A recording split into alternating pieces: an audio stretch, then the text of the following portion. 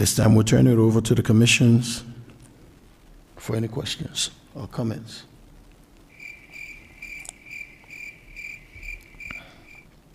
Any commissioners? The importance of the dilemma. Interim city manager. I would argue that that outcome of today's vote has been predetermined. Why does it matter?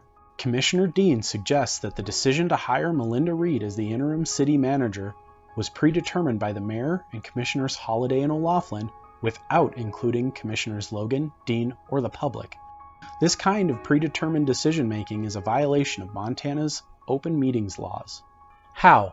Let's start with the city commissioner's oath of office. I, Wilmot J. Collins, I, Andres Halliday, I, Heather K. O'Loughlin, do solemnly swear that I will support, protect, and defend the Constitution of the United States, the Constitution of the State of Montana, and the Charter and ordinances of the City of Helena, and I will discharge the duties of the office of Commissioner of Mayor with fidelity. So help me God.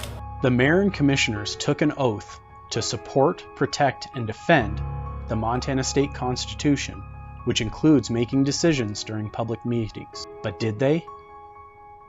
I'm going to be recommending the appointment of Melinda Reed to serve as interim city manager. When, I appreciate the mayor's recommendation of Ms. Reed. Appreciate you making this recommendation to us, Mr. Mayor. March 9th, 2020, the first public meeting with all commissioners present was held to discuss the hiring of an interim city manager. However, instead of discussing the merits and qualifications of the candidates from the applicant pool, Mayor Collins already had a recommendation and contract ready to be offered to Ms. Reed. I think you were asking if we had any questions for Ms. Reed. But why were no questions asked? Is there an opportunity for all commissioners to be able to give input in a publicly noticed meeting? Because this was the first time Commissioners Dean and Logan heard of the recommendation.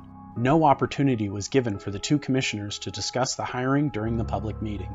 That tonight's meeting is the first opportunity we've had to discuss the hiring of an interim city manager publicly and as a whole commission. We very well may have ended up with the same or similar candidate if the commission had engaged in a public conversation among the five of us, but that opportunity never appeared because that conversation never happened as a whole commission. Commissioner Dean and I were not a part of many decisions that were made about the selection of an interim city manager. What's with the lack of information provided at the meeting? There are no records of any interviews being conducted. Mayor, Halliday, and O'Loughlin were prepared to hire Ms. Reed without discussion during the public meeting because they had already discussed the matter without input from the two new commissioners. Commissioners who had received the votes of 10,000 citizens. How is this a violation? Montana's Constitution states, Section 8, Right of Participation. The public has the right to expect governmental agencies to afford such reasonable opportunity for citizen participation in the operation of the agencies prior to the final decision as may be provided by law. Section 9, Right to Know. No person shall be deprived of the right to examine documents or to observe the deliberations of all public bodies or agencies of state government and its subdivisions, except in cases in which the demand of individual privacy clearly exceeds the merits of public disclosure. Commissioner Dean explains the open meetings law's violation.